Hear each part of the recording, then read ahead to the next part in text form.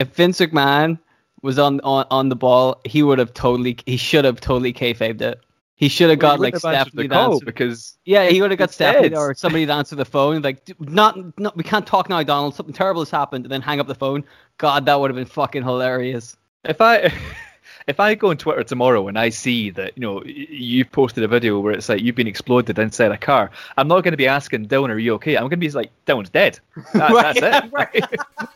Because you're inside an exploding car. Like, yeah, like, is he okay? I'm like, I don't think so. Hey, guess what? It's time for Making Kayfabe with your hosts, Bryce and Dylan. Welcome to Making Kayfabe, the podcast that answers pro wrestling's most commonly asked question, what if? My name is Bryce. I'm joined by my friend Dylan, and Dylan, we've made it to season 2. How are you doing? I'm ecstatic. I never thought I'd see the day where I'd be able to see season 2 happen. But hey, I'm still alive and feeling good about it. Started from the bottom and now we're here, as they say. Who says that? They told you. All right. This is actually technically the first. Not even technically. It is the first episode where we're actually aware of having an actual following, which is pretty cool. Like our first, for those of you who don't know, our first 8 episodes, aka season 1, were all recorded before we actually launched this thing, just to kind of see how things would go. But yeah, as I look now, we're sitting at 120 followers on Twitter and some pretty good feedback so far. It's awesome. Yeah, we're rising through the ranks of the wrestling podcasts. We're almost at the top, baby. So close, so close. Like we're two places behind Eric Bischoff. We can see that brass ring, and we are coming for it. We're ready to grab it. Ready to grab that brass ring. I'm gonna lick that brass ring all over. Yeah.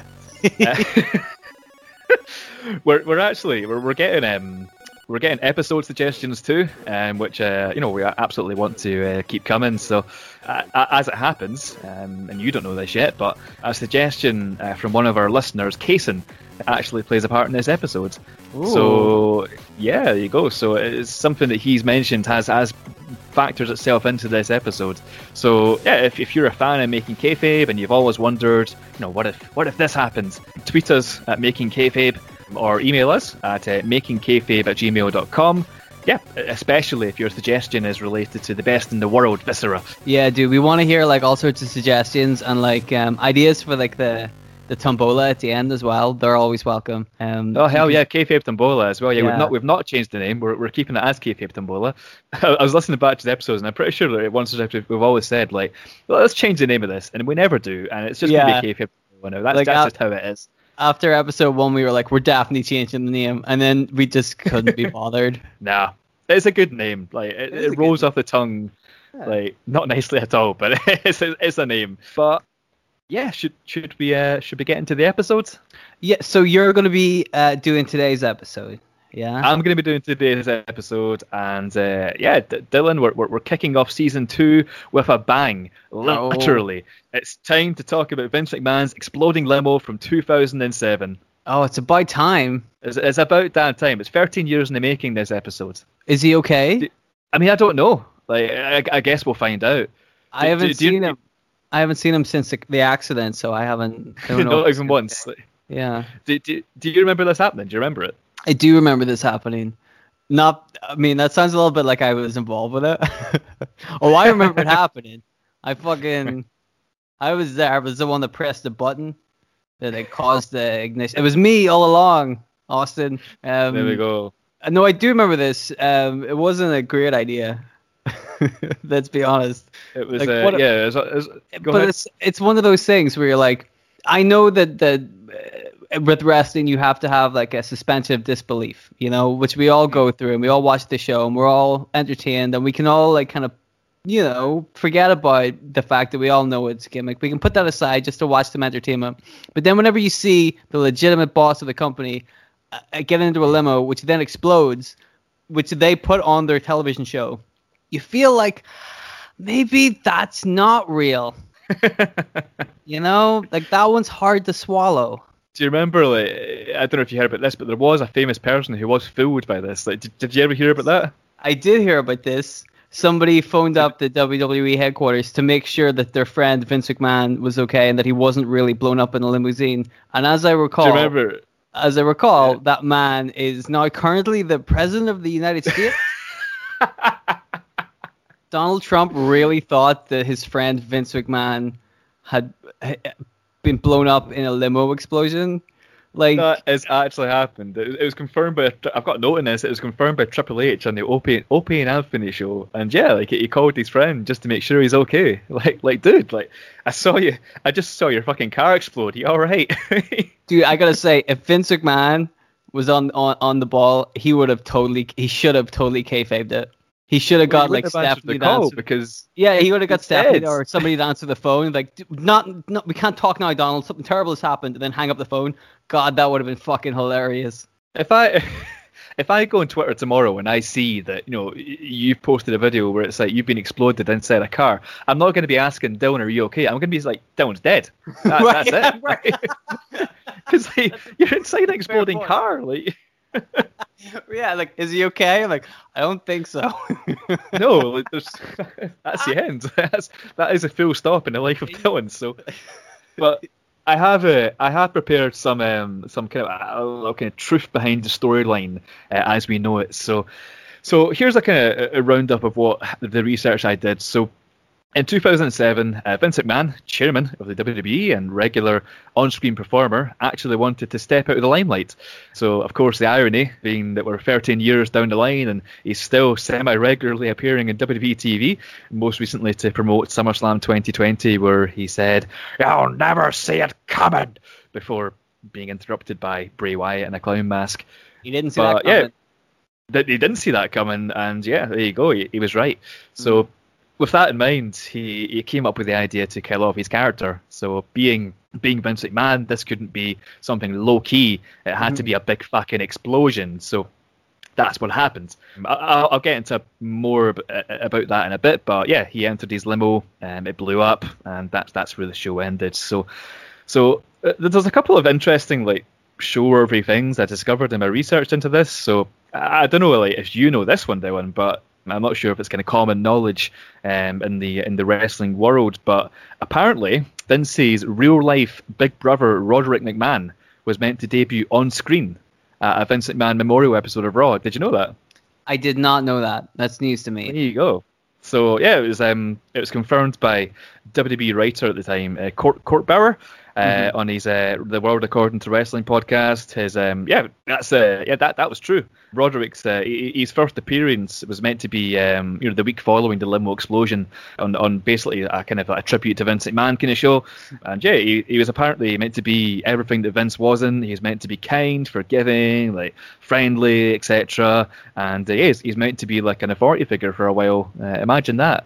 I haven't seen that before. Yeah, there you go. Google like once you're done, or I encourage the folks at home to Google Roderick McMahon, and he was meant to debut. Like, so yeah, Vince's other brother Viscera McMahon was fucking furious, but but Roderick was meant to get a spotlight there. And what else? There was rumors online at the time as well, which were never confirmed, about the person behind Vince's explosion being, of all people, Paul London, who was in a tag team with Brian Kendrick at the time. This was because when Vince was doing the old walk of shame down the corridor on that fateful episode of Raw, past all the superstars, moments before the explosion, Paul London is seen, he's cracking like a big, big Cheshire cat kind of grin. And I looked into that, and like Paul London later confirmed in an interview that he had no clue what was going on at the time. He wasn't informed what Vince was actually doing. He was just asked to stand in the corridor with other superstars and react to him. So he reacted by smiling. But yeah, according to Meltzer, it was eventually meant to be Linda McMahon that ultimately blew Vince up. So sweet zombie Linda. So yeah, she was meant to be the one who triggered the explosion. And yeah, but unfortunately, the storyline was cut short and completely abandoned because in real life, something very horrible happened involving Chris Benoit. So WWE decided to scrap the storyline just immediately. I'm sure everyone listening knows what that horrible thing was. Vince made an appearance on the next week on Raw, the week after he got killed, which was the same day the tragedy was actually revealed. So he made a speech saying, tonight's storyline was to have been the alleged demise of my character, Mr. McMahon. However, in reality, WWE superstar Chris Benoit, his wife Nancy, and their son Daniel are dead. And then he goes on to say something that he will probably regret it a few hours later. Tonight will be a 3-hour tribute to one of the greatest WWE superstars of all time. Tonight we paid a tribute to Chris Benoit. This was before they found out about the whole... the incident. Yeah. The incident, the whole thing that went on there. But yeah, or so they say. I don't know, there's things that have popped up saying that they would have known at the time. There's a great episode of the Laps Fan Podcast where they go into the kind of everything in detail of the whole Chris Benoit thing, and yeah, there's some quite compelling evidence that they did know about, Chris Benoit being the suspect in the murders. But hey, that's neither here nor there. It's not what we're here to discuss. So, steering away from Benoit completely, a new storyline was then developed where Vince McMahon learned that he had an illegitimate child. This was in an extremely similar segment on the August 6th Raw, where Vince walked past all the superstars in the backstage area, into the parking lot, into the limo, and almost closes the door before Jonathan Coachman stops him, informing him that he is a bastard. Has a bastard. Apparently, Coachman says, apparently there's another member of the McMahon family running around there somewhere. This was originally meant to be Ken Kennedy, of all people, but eventually ended up being... Well, actually, can you remember who it ended up being? It was Chris Benoit. It was not Chris Benoit. I believe it was. It was Hornswoggle. It was Hornswoggle. It was fucking Hornswoggle. What would have been better, Chris Benoit or Hornswoggle?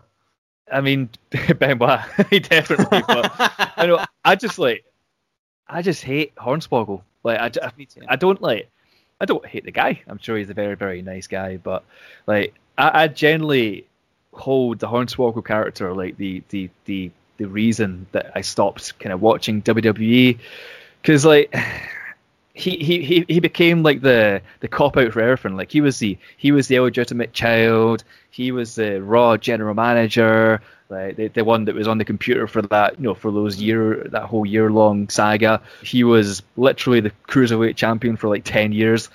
And yeah, I've never liked Hornswoggle. The whole extent of the guy's character is, he's small. He's really small. Look at how funny that is. It's a fucking terrible gimmick, and I'm sure the guy's way more talented to play something better than that. But that's just not how things go in the WWE world. So hey, what can you do? Well, I agree with you in that. That whole thing was very silly, and they did over rely on Hornswoggle way too much. By the end of it, you're well, whatever happens, it's probably going to be Horns. That joke got really old really quick. But also, as an Irishman, I find it as a not just an Irishman, but a man from Northern Ireland, right? So finally, one of our boys gets on TV. Fit Finlay, a wonderful, wonderful wrestler from Belfast. Well, he's not really from Belfast, but he's close enough. So he's one of our boys. He's finally on WWE television. And they pull the fucking leprechaun gimmick. He's an Irishman.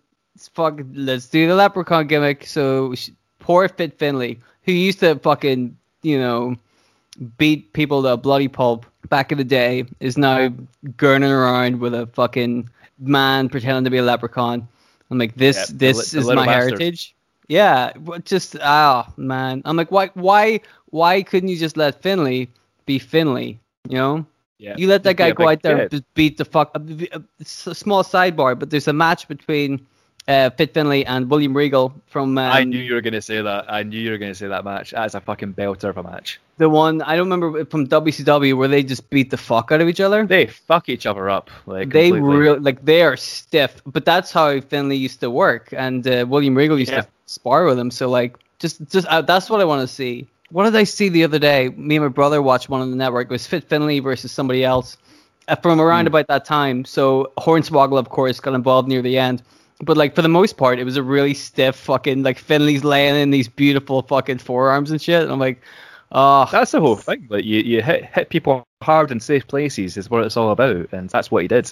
Yeah, dude, like his shit like looked really good. It looked like he was killing you. And if he wanted to, he could, but like he was smart enough to know how to like lay it in snugly, you know? So yeah, I just wanted to get that off my chest.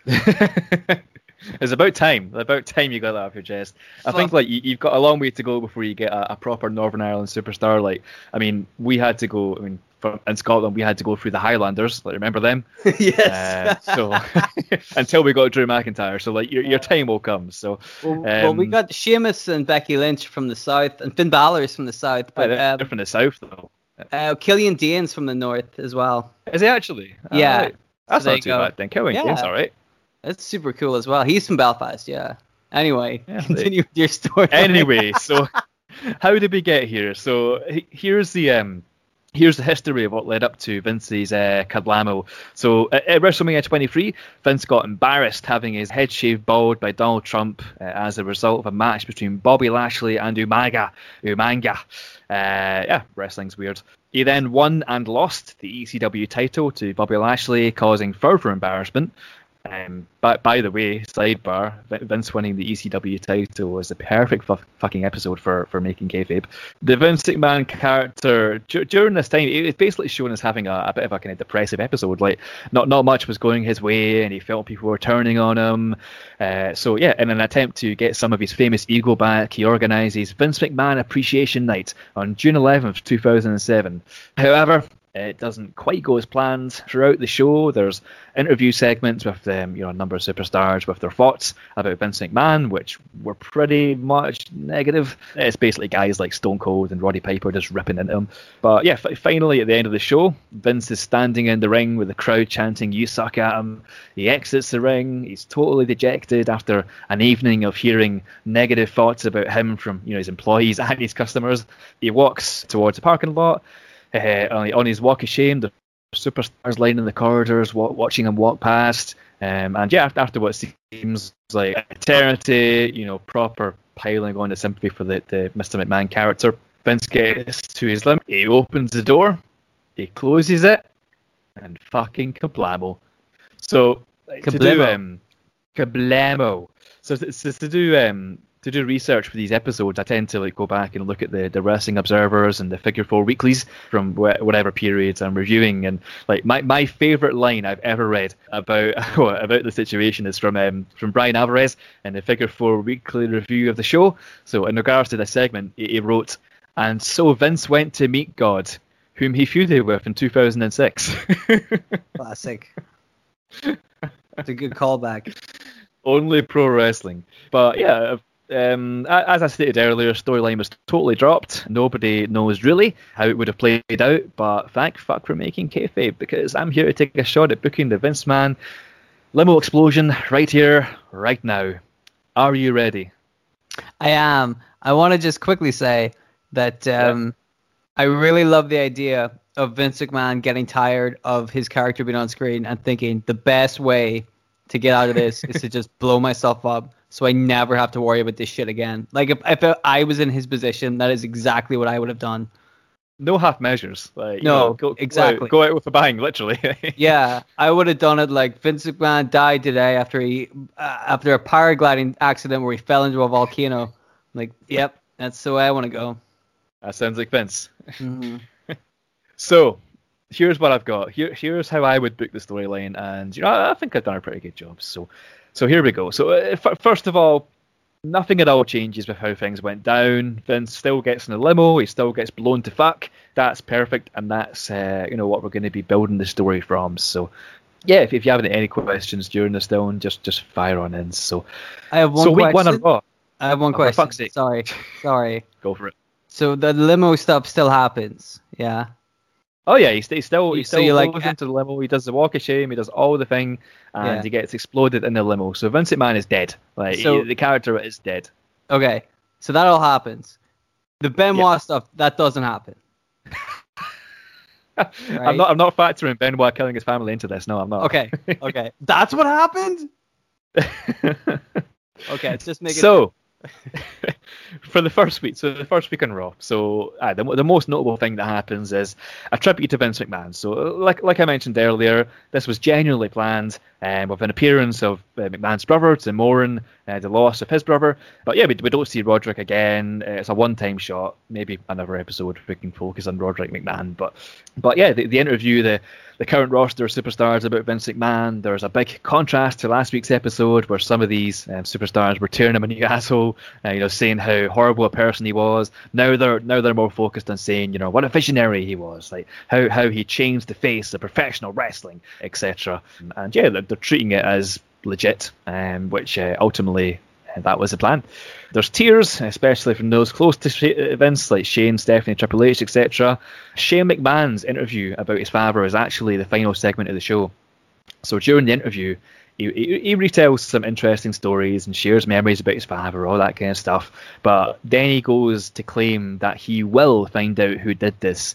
So Shane is going to get to the bottom of who killed his dad. He has a feeling that it has to be somebody connected with WWE, and Shane knows his dad better than anyone, so we'll know exactly where to look. So, week 2. Shane McMahon comes out and he announces that he's hired a team of private investigators to find the person who killed his father. So no stone will be left unturned. Every member of the roster will be investigated, and then he will find answers. So yeah, it basically kicks off these kind of mini segments you see. So it's like investigative interviews. So they start off with people who have recently maybe had a bone to pick with Vince McMahon or have recently feuded with him. So notably Bobby Lashley, who was the reason that Vince's head got shaved that year, and he was the one who beat Vince for the ECW title, which is just weird to say. Oh god, poor Paul Heyman. But yeah, he's Bobby Lashley's interviewed, and as he seems like the main suspect at this time. Also interviewed are Shawn Michaels and Triple H, who Vince feuded with previously before Lashley. So yeah, he really is leaving no stone unturned. He's interviewing his own brother-in-law into the death of his father. So they even bring in some of the superstars who WWE had recently released that year. So I found a huge list of WWE releases in 2007. But to pick out a few that released superstars, we had like Crime Time, we had Chris Masters, we had Rene Dupree, we had Paul Heyman, we had Sandman, we had Booker T, loads and loads. So the thinking basically being that perhaps a recently released superstar had some sour grapes and decided to take it out on Vince McMahon with some C4. So Shane, he says he's interviewed a lot of potential suspects today, and unfortunately, they're no closer to catching their man. So they all had plausible alibis. So the investigation will continue next week, and Shane will interview the whole active roster. So yeah, Shane also announces that he is now taking control of Raw, taking over from Vince McMahon. So he will act as general manager until the investigation is complete. So in week 3. Shane's in charge. He's not only in charge of the investigation now, he's in charge of Monday Night Raw. So the interviews continue. Throughout the night, we see clips of various WWE superstars knocking on the door of Shane McMahon's office and going in to be interrogated by these private investigators. But here's where it starts to get a wee bit peculiar. So without explanation, Shane books 2 very strange matches this night. He books a couple of handicap matches. Randy Orton versus Lance Cage and Trevor Murdoch, and Ken Kennedy versus Paul London and Brian Kendrick. So both Orton and Kennedy, they managed to win their matches, but the announcers start to speculate, why they were put in such a weird position, a strange position. They suggest that maybe Shane is narrowing in on who killed his father. Could it be Randy Orton? Could it be Ken Kennedy? Who knows? So the mystery continues as we cut backstage later in the night to Randy Orton flat out on the concrete ground. He's had the shit kicked out of him. There's lots of blood. There's, they could get away with that at the time because it was, pre-PG era. Nobody knows who did it. Who beat up Randy Orton? Medical personnel surround Randy as he's whisked away to the hospital. Also later in the night, Ken Kennedy is interviewed with his thoughts on his handicap match. So he has nothing to say to the interviewer, which is a first for the character because he usually has a lot to say. And instead, he just storms straight towards Shane McMahon's office, and the camera is like focusing on the door. Audible shouting is heard from inside from three voices. One is Kennedy's, one is Shane's, and one is somebody else. The show goes off the air. What do you think so far? Interesting. If it turns out that it's Hornswoggle, I'm going to be very angry. If it turns out what? If it turns out that it was Hornswoggle all along, I'm going to be very angry. Damn it, you ruined my story. Well, if only. As if I would do that. Week 4. So we're into week 4 now, and throughout the night, we continue to see various clips of superstars going into Shane's office. The investigation's ramped up, basically. We're seeing these clips more frequently, which shows, Shane is trying to find out who killed his father sooner rather than later. So notably, Ken Kennedy is again inexplicably put in a match against both Big Show and the Great Khali. So yeah, he loses the battle against the Giants because they're Giants. There's still no update on Randy Orton's condition after the brutal assault last week. So the announcers let us know that as soon as they hear anything, they're going to report it. Orton doesn't appear in the show tonight. He's gone. He's nowhere to be found. So back to the interviews. So we've seen people entering and leaving Shane's office all night. All of the superstars are coming out looking fairly normal, other than one person in particular at the end of the night. It's our buddy Ken Kennedy. So Kennedy, he leaves Shane's office. He's got an extremely pissed off expression on his face. He's filmed, briefly kind of walking down the corridor, and he's just kind of expressing his anger. He's punching walls. He's kicking those, those like random noisy metal rods you see like backstage in WWE shows. Like, why are they there? But he's kicking them and they make a loud noise, and it's very dramatic. And basically, Ken Kennedy's pissed off about something. So the show ends, and then we move on to week 5. So yeah, in week 5, this is where it really starts to ramp up. So Shane announces in week 5 that he thinks he's got his man. He claims to have police officers on their way to the building, and they should be here to arrest the suspect by the end of the show. So yeah, of course, wrestling. The police would probably come right away in real life, but where's the suspense in that? They're watching they gotta wait the show too. They gotta wait for their segment, The police are watching the show too. They're like, yeah, we could arrest the guy, but there's a Shawn Michaels match on in like 20 minutes. I really want to see that, That's exactly what happens. So at this point, Shawn Michaels has actually been cleared from the investigation. So he's in the clear. He's okay. Other than that, it's a fairly regular show. So yeah, Shawn Michaels versus whoever. Aside from the whole kind of looming, whodunit storyline that's kind of unraveling before our eyes. So here's where the shit gets crazy. Okay. In the main event of the show, there's a match between Ken Kennedy and I've not got a name here. So some upper mid carder. So yeah, Shawn doesn't Michaels. Matter. Fuck it, Shawn Michaels. Why not? So it's Ken Kennedy versus Shawn Michaels, and it starts off like your standard like WWE Raw main event, But halfway through the match, armed police run down the ramp with handcuffs and arrest Ken Kennedy in the middle of the ring. So literally, he's been arrested in the middle of a match. So he's dragged away, and Shawn Michaels wins via countout or arrest, or I don't know, whatever. And yeah, the announcers they're going crazy. Ken Kennedy is going to jail. Is he the man that killed Vince McMahon? Yes. I guess. Okay. I'm digging it so far. I mean, like, if this was the real WWE, like, they're so telegraphed with everything that I feel like there's a swerve coming. You know what I mean? I feel like the answer can't just be that Ken Kennedy is the killer. There's got to be something coming up here, Yeah, maybe. Yeah, okay. Maybe something comes up here. Maybe Ken Kennedy's the killer. Who knows? We don't know at this stage.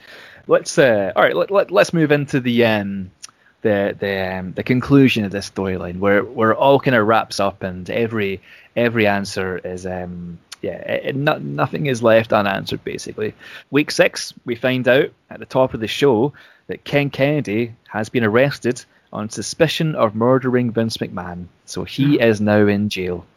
Oh my god. So yeah, Raw continues as normal for the night. Normal storylines, normal segments, normal matches involving Shawn Michaels. Why not? But yeah. Why wouldn't you put Shawn Michaels on your show? He's the best one. He's Shawn Michaels, exactly. Like, so you would. It's a normal show. That's until the main event, the show where Shane McMahon he comes out to officially close the investigation on the murder of Vince McMahon. So Shane comes out to give his official statement. It's just him in the ring, and he says something like this. So he says, "After a long and strenuous investigation, myself and the private investigators I hired have concluded that it was Ken Kennedy who rigged my father's limousine to explode almost 2 months ago. Though it was horrifying to learn about the true fate of my father, I do feel as though a massive weight has been lifted off my shoulders. Now I can mourn in peace, which I plan to do as soon as the show ends tonight. With immediate effect, I'm stepping down as Raw General Manager and will be handing over control of WWE Raw to..." Hornswoggle? And then Ken Hornswoggle! No, not Hornswoggle. Thank God. Ken Kennedy's entrance music hits. The fans don't know how to react. Why is Ken Kennedy here? Kennedy makes his way down to the ring, grabs a microphone to have a nice little conversation with Shane, who is baffled. So Shane speaks first. So Shane says, "You're meant to be in jail. What the hell are you doing here?" Kennedy replies. He says, "I made it out on bail. They didn't have sufficient evidence to keep me locked up, so the first thing I did was buy tickets to the show tonight so I could come down here, confront you, and tell everybody the actual truth of the situation." Uh-oh. So Shane looks utterly horrified. He's like, the actual truth. What could he mean? Kennedy is about to speak the truth he promised, but suddenly Kennedy is interrupted by somebody else. So somebody with a broken voice, who's shouting kind of like maniacally at the top of their lungs, interrupts Ken Kennedy, and they say, "I can't take it. It was me." So the cameras are like frantically panning around, trying to figure out the source of the voice. Source of this like broken, maniacal voice. And you know who it is? It's Paul London. Paul London appears on the stage. So the camera switched to Shane, whose level of like horrified have drastic gone up. Shane addresses Paul London, who's freaking out at the top of the stage. He says, "Now, Paul, that's a funny joke. I don't think it really was you. It was Mr. Kennedy here. There's evidence to say so." So Paul replies. It looks like shit. He looks like he's not slept in weeks. That kind of thing. His voice is growing like more and more frantic. So Paul London says, "It was me. I planted the explosives." And Shane interrupts him like sternly saying, "It wasn't you, Paul. It wasn't you." Now Paul London's like completely out of control. He's not listening to anything that's being said. So in a speech that turns everything on its head, he reveals, and he says this. He says, "I planted the explosives in Vince McMahon's limousine, but it was Shane McMahon that put me up to it. Ooh. He even had me take out Randy Orton last week, because he had reason to believe that Randy saw me planting the C4. He's been helping me cover up this whole time, but I can't take it anymore." So Shane's extremely pissed off in the ring. He's been found out. He's been rumbled. Ken Kennedy, he now has a microphone, so it's very important what Ken Kennedy says here. So he says, "Well. I knew you had something to do with it, Shane, but I at least gave you some credit. I thought you'd had the balls to do it yourself. While we're dropping bombs here, pardon the pun, I think this is a good time as any for me to reveal why Shane McMahon was behind the assassination of his own father and why he was targeting me, of all people. Ladies and gentlemen, my name is Ken Kennedy. You all know that. But you don't know that Kennedy isn't my last name. It's my middle name. And I've tried to keep this for a secret as long as I can, but now I've been forced to let the world know that my full name is Kenneth Kennedy McMahon." That may be a shock to these people, and trust me, it's something I wanted to keep to myself because I never wanted special treatment. But I know it's not a shock to you anymore, Shane. I'm sure you didn't know about it until very recently. My dad, you kept it very secretive, but it's clear you found out somehow because you based his whole investigation around framing me for Mr. McMahon's murder. Because our dad's inheritance, it wasn't split 2 ways between you and Stephanie. It was split 3 ways, with the larger part in my favour. You wanted my share, brother, and you knew that framing me for murder and landing me in prison was the only thing that was going to get you it, short of killing me too, which, I bet crossed your mind at least once or twice, but I've taken extra precautions lately to keep myself safe. So Kennedy continues, he says, so, what does this mean? Well, it means that you go to a freaking mental asylum or something, Paul London, and you, Shane McMahon, you go to jail, brother. So yeah, then much like last week, the police officers enter the ring. This time, they arrest Shane McMahon and Paul London as he loses his mind on the entrance ramp. They're both whisked away from the arena, leaving Ken Kennedy McMahon alone in the ring. And that's it. That's how I'd book it. So I mean, it links linking this to kind of real world happenings. This whole story kind of clears Shane to basically take a long sabbatical to go back to running his company in China or whatever the hell he was doing before he came back as like a sweaty tomato a few years ago. Ken Kennedy goes on to be a main eventer for as long as WWE wants, and with his newly discovered McMahon blood, he can continue being a babyface after this review, or he can turn heel and be the absolute embodiment of what Vince McMahon was. Maybe one day he becomes an authority figure, and possibilities are endless. So I was also thinking that Paul London eventually is released from the mental asylum and becomes this character with a little bit of a psychopathic edge. Did you ever watch Lucha Underground? Did you see Paul London in Lucha Underground? No. He's basically got this. He's in this faction with it's a really weird faction. There's like a rabbit. There's like a whole lot of shit going on. But he's got this like new kind of psychopathic character. He's almost like I'm trying to think what it is, like a jester kind of thing almost, I suppose, but it's really cool, and it shows a guy can play a character. But yeah, like eventually, like Brian Kendrick had quite a drastic gimmick change in real life too, where he became the Brian Kendrick. So yeah, make him and Kendrick like the modern day like Ciampa and Gargano, or sorry, not modern day, but you know what I mean. But I do. That's it. What do you think? I dig it. Like I like the way you were able to tie together a lot of those storylines that kind of had unsatisfying endings, like the limo wreck, but also the who is Mr. McMahon's illegitimate son. Like, yeah, I like how you were able and working in Shane McMahon leaving the company as well. But you kind of took all those like dangling threads and you were able to sew them together into a lovely jumper. That's it. And yeah, I really enjoyed writing it. It was like I said, it was a fan suggestion that led me to some of this. The fan Kaysen, who actually suggested we do an episode based around Ken Kennedy. We had a little chat with him, and he was talking about Ken Kennedy being meant to be Vince McMahon's illegitimate son, and I was like, that's fucking perfect. Like, let's go for it. So so yeah, there we go. So thanks, Kaysen. But yeah, that's the story. So I dig it. There we go. Further proof that we're totally willing to listen to some suggestions and stuff, because you never know what'll make it onto the show. Exactly. Like bring your suggestions to us, and we'll do what we can with them. Like, and try and make a good storyline out of them. So, have you got anything else to add for that story? I liked it. I thought it was pretty.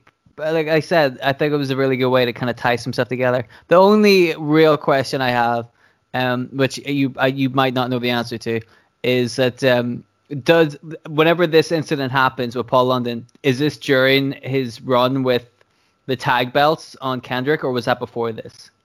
I believe that was after, actually, but I'm not 100% sure. But I don't believe he was tag team champion. He was teaming with Kendrick at the time, definitely, but I don't believe he was tag team champion. I believe that was Lance Cade and Trevor Murdoch, but I might be wrong. So do not quote me on that. Okay, because that tag team run was awesome. They had titles for a long time, right? If it happened after that, maybe the guys at the mental hospital could let him out to wrestle, and then he defends his belt, and then they put him back in. I don't know how it works. It's probably like an open door policy, Just come on in probably at night. a future Don't worry. episode of Making Kayfabe. I'll do. Well, I don't want to spoil next week's show, but you know what I'm saying. You think it's an open door policy at Mental Asylum? Like, I just say, You you want to go to Tesco and get some sandwiches or something? Like, go for it, man. It's fine. Just make sure you're back in 20 minutes. Like, Yeah, just walk in and out. You know, like, where are you going? I'm like, I'm just gonna go get some drugs. I'm like, all right, 20 minutes. You know. yeah. I'm just gonna go buy a knife. All right, cool. 20 minutes, fine. Yeah, No just worries. so long as you don't kill anybody with the knife, you work away. You know. Exactly. Like, do what you want. You're only a mental patient, you know. It's yeah. But anyway, What is a good start to the series, isn't it? it's a perfect start to the series. Starting it as I said, starting it with a bang. So, starting it with an exploding limousine. So, you know what it's time for now? What could it possibly be time for now, Bryce?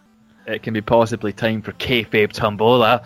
Yeah, we're sticking with the Kayfabe Tombola, and that is now a thing. So yeah, if this is your first time listening to the show, here's how we do Kayfabe Tombola. So in my hand, I have not in my hand, on my screen in front of me, I have 4 names and 4 situations, numbered 1 to 4 and lettered A to D.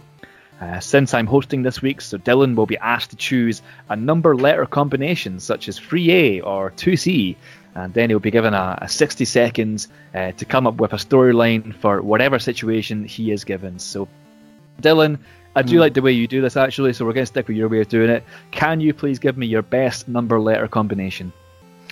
I kind of want to go 1A. You know, just stick top of the boards, just like first picks. You know. All right. I don't like the way you went. Ooh, it makes me feel like I'm in for a troubling minute of improv right here. I'll tell you what you could have had. Uh-oh. So for characters, you could have had Christopher Daniels. Mm-hmm. You could have had Goldust. Okay. You could have had William Regal. Oh no! Did I get Viscera? But but who you've actually got was Sabu. Sabu. Okay. Sabu from ECW. So Is it Viscera pretending to be Sabu? Because that would be fucking hilarious. it's not Viscera in a Sabu mask. Oh my god, that's my new next episode of Making Kayfabe is Viscera turning into Sabu. That's fucking great. It writes itself. Right. Oh. But you chose it was 1A, right? Yes. So the situations you could have had were is discovered via DNA test to be an estranged Dudley.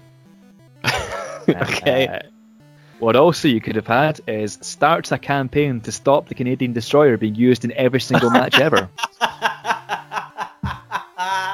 Can I really do that for real? or like You've the not chosen it. suicide dive to the outside, you know? Fucking every match, man.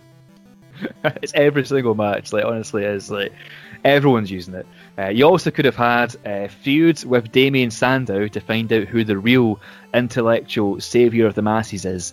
But you know what you got, Dylan? You know what you chose as 1A for Sabu? Please tell me. You chose Sabu forms a tag team with God. Jesus Christ. Literally. So are you ready? You ready? I can start the timer if you want. Do you have a timer there? I've got a timer right in front of me right now. And I have 1 minute, right? 1 whole minute, 60 whole seconds. Okay. Not a second longer. All right. Are you ready? Yes. All right. Sabu forms a tag team with God in 3, 2, 1, go. So Sabu has a bit of a reputation for being kind of an asshole backstage, and Shawn Michaels used to have that kind of reputation too, but now he's found God. So Sabu comes up to Shawn Michaels and is like, "Hey, dude, I need to get a better backstage reputation. You will love God, right?" And Shawn Michaels is like, "Love him. I tag team with him." And then Sabu's like, "I'd love to have a tag team with God. Is there any way that maybe you can introduce me to God?" And Shawn Michaels is like, "He's in your heart the entire time." And so Sabu is like, "I don't know. I don't understand what that means." But Shawn Michaels is like, "Listen, man, you got to trust in God. I'll help you." So Shawn Michaels and Sabu start teaming together in order to get Sabu ready for teaming with God, because Shawn Michaels is as close to God as we're ever going to get. So eventually, one day, Shawn Michaels goes, all right, here's the deal. We're going to announce you are going to form a team of God. You're going to walk out there, and you're going to believe in all your heart, god dang it, that God's going to be right there in your corner. 10 seconds up. So then Sabu goes out there, and he's like, I believe God's on my side. And then he gets his ass kicked because God isn't the team. God's not there. But in his heart, he believes. So. Time up. You can't get closer to Shawn Michaels than God. You can't get closer to God than Shawn Michaels. Is that incorrect? I don't know. Is it? I don't know. Maybe he's pretty good. Maybe you're right. I think he's pretty. But you know what? You know one thing I was just thinking when you were going through your kind of spiel there, like what's Sabu's taunt? Oh, he points at. Okay. He points to the sky, right? How could you miss that out? That's like the most obvious thing in the world. Dude, you're on the spot. You know what I mean? It's tense. Like I've been kayfabed on board a few times, and it's very, very tense. So yeah, I know what you mean. I think I still got away with it though. You know. I liked it. I like the tag team with God. I like how he goes to Shawn Michaels first. God's only ever tag team partner, so it makes sense. You know. That was a good one. I like that. There we go. That's a good episode. Kayfabe Tombola. So I think that's the end of the episode, my friend. So it's time to plug our shit. So don't go turn off the podcast yet, because we want you to follow us and tweet us at Making Kayfabe on Twitter. Did you enjoy the show? Did you have better ideas? Is the idea of Ken Kennedy being Mr. McMahon's son just too far-fetched for you? Maybe your feedback extends beyond Twitter's character limit, in which case you should send us an email at makingkayfabe@gmail.com.